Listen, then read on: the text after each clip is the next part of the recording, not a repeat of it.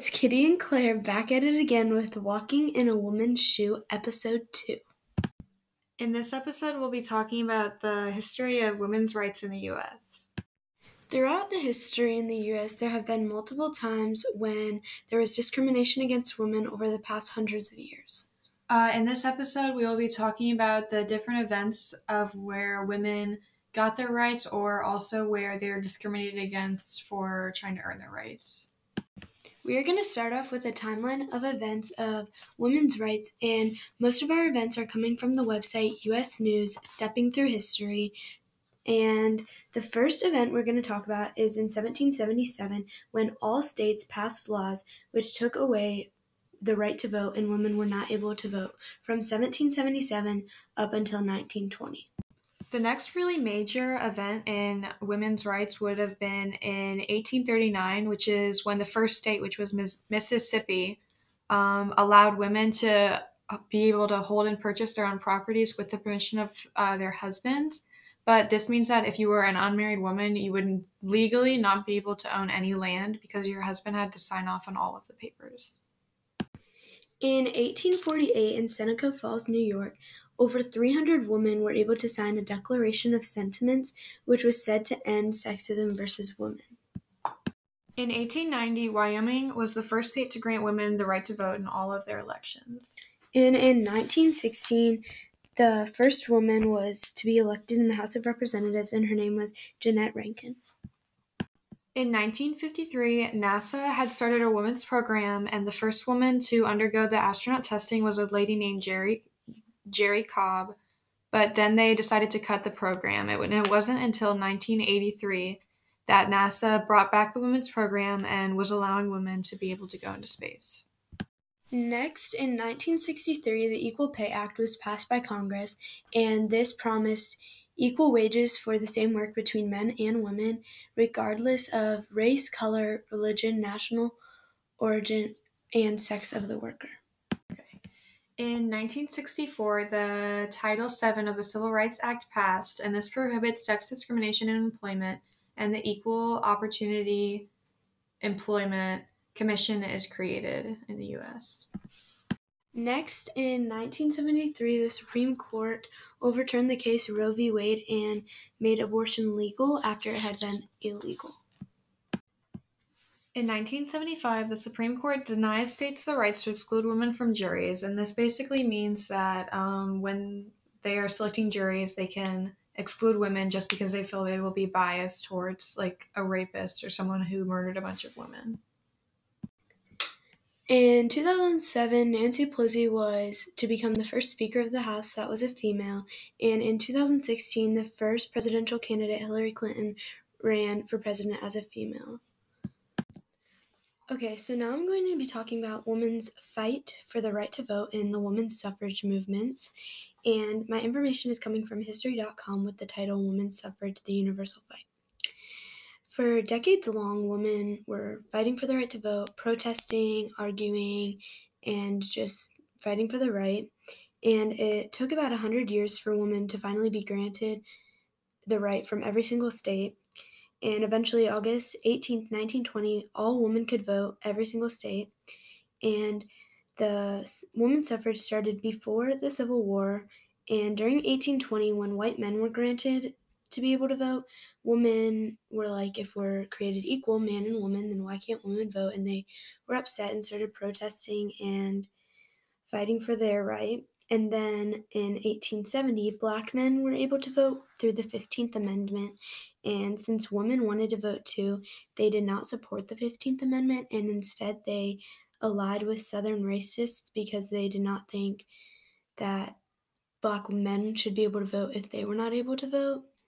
And then in 1869, the National Women's Suffrage Movement by Susan B. Anthony was formed, and this was a group, and they fought together, and it turned into a universal fight for voting.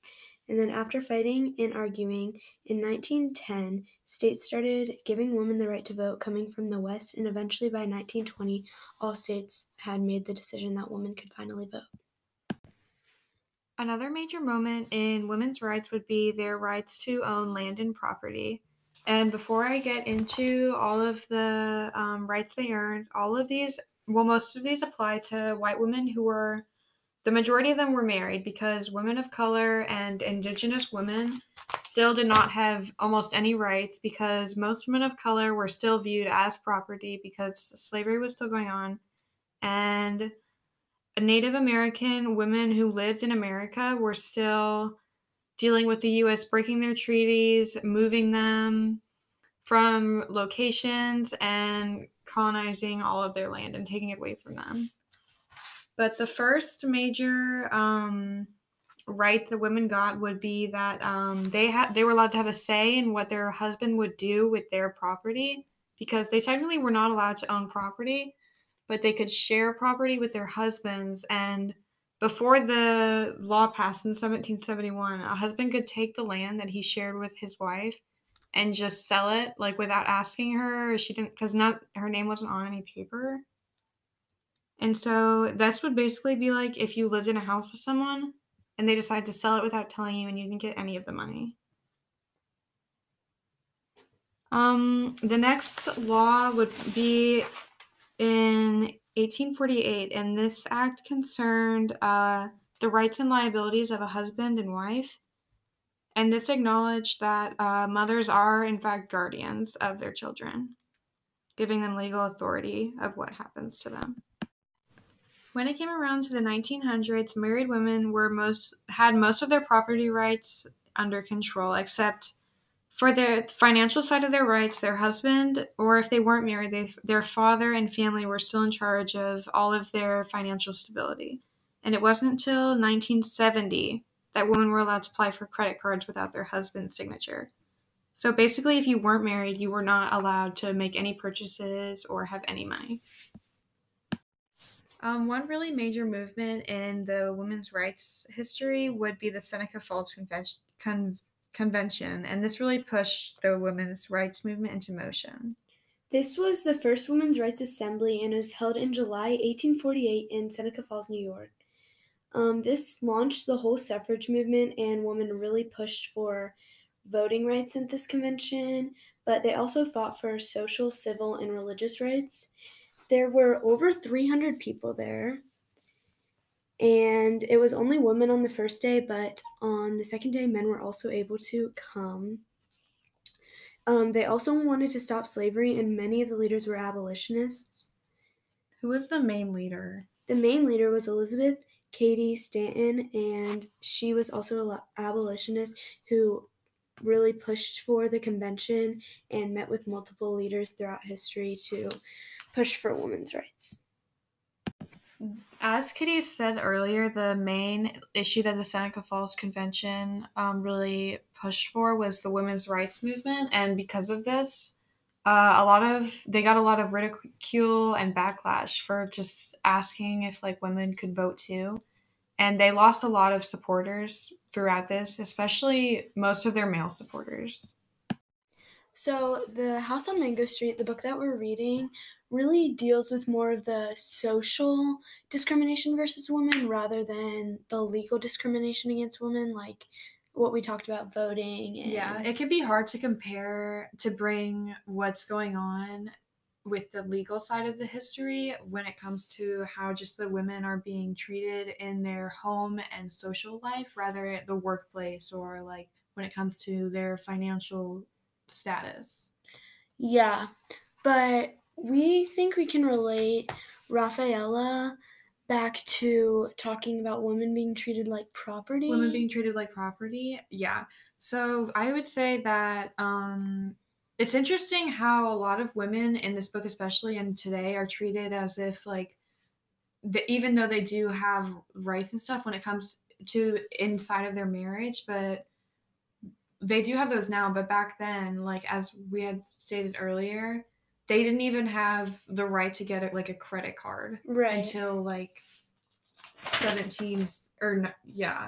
until 1970. Right. They couldn't even apply for a legal credit card without having their husband say, yes, she's allowed to spend her money. Right.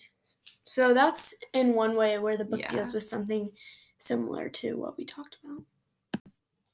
Another way we were able to connect the book to women's rights would be in discrimination in the workplace. And So basically, in 1960 or 1986, I believe, the U.S. Supreme Court said that a hostile or abusive work environment can be enough to file a sexual harassment case in like their job, which I think is just like crazy, that saying that like I was abused or harassed at work is not enough to say there was like sexual harassment. Assault, yeah. And taking that long to get from it to 1986 is a long time before something could be filed against that. But we connected that back to the book in the part when Esperanza gets a job at Peter Pan Photo Finishes. Yeah. And she's basically harassed by a man saying, "It's my birthday, I need a birthday kiss." Yeah. And the man works there too, right? Right, he works there too, so it was harassment in a workplace. And I think it's like, just even when she was working there, she had been like, I just like kept my head down and did my work. Like, I didn't even sit with like all of my other employees until like somebody invited me to. Like, she just went there to like she went there to work, make money, and come home. Yeah, right. And she was still just like singled out just because she was like a young girl working there. Yeah, and so he took her and he grabbed her and he kissed her, and it says in the book that he did not let go. So in that case, that could relate back to the... Yeah, because if she was born before 1986, even if like she wanted to like make like a bigger deal out of this, which it already was a pretty big deal, but if she wanted to like legally take him to court, she would not have been able to, because she wouldn't have had enough to say it was enough like sexual discrimination. Evidence, even just saying he harassed her or whatever. So that is how another way that the book could relate back to some of the stuff we talked about earlier. Overall, after the research we concluded and discovered, we realized how long it took for women to actually get the things that are just basic human rights. Yeah.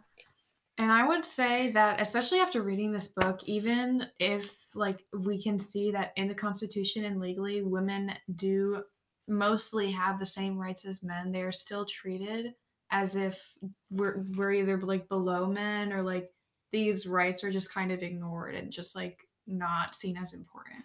Right, even though they fought for these rights for, like, the women's suffrage was fought for over 100 years, or about 100 years, and yeah, they're not upheld as well in society as how they were fought for. And I really like how the book just kind of not normalizes it, but just shows how common it is. Or so still shining a light on it and saying this is wrong, but just saying like it happens more to often. Everyone. Yeah. Or like Esperanza thinks it's normal because she's young. She's a young girl. She sees it happen to like all of her friends. Like her mom tells her stories about like the neighbors and stuff. Right, and it just shows that she thinks, oh, that's how a woman should be treated, and and even when like she's old enough to come to like the realization where like, I don't want to be treated like this, like my friends shouldn't think this is normal, it's still just like, but there's nothing I feel like I can do about it because this is happening to everyone. Right. And even though some of the issues of discrimination in the book aren't really